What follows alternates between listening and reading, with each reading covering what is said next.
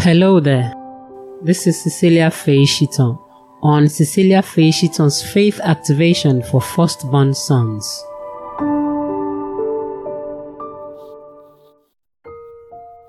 Zephaniah chapter 3 verse 13, Message Bible.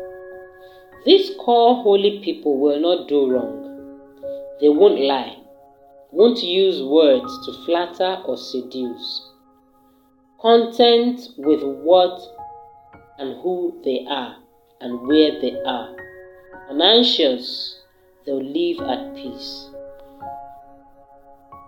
We're going to be declaring these words on our firstborn sons, and as we do, so be it. And so we declare in the name of Jesus that our firstborn sons are core holy people that will not do wrong. They won't lie. They won't use words to flatter or seduce. They will be contented with who they are and where they are and what they have. They will be unanxious and they will live at peace at all times.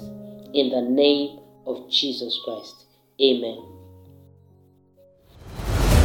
Thank you for listening to today's activation. For more information on the ministry, please contact us on Facebook and Instagram at Cecilia Faye and YouTube at _Cecilia Faye. God bless you and thanks again for listening.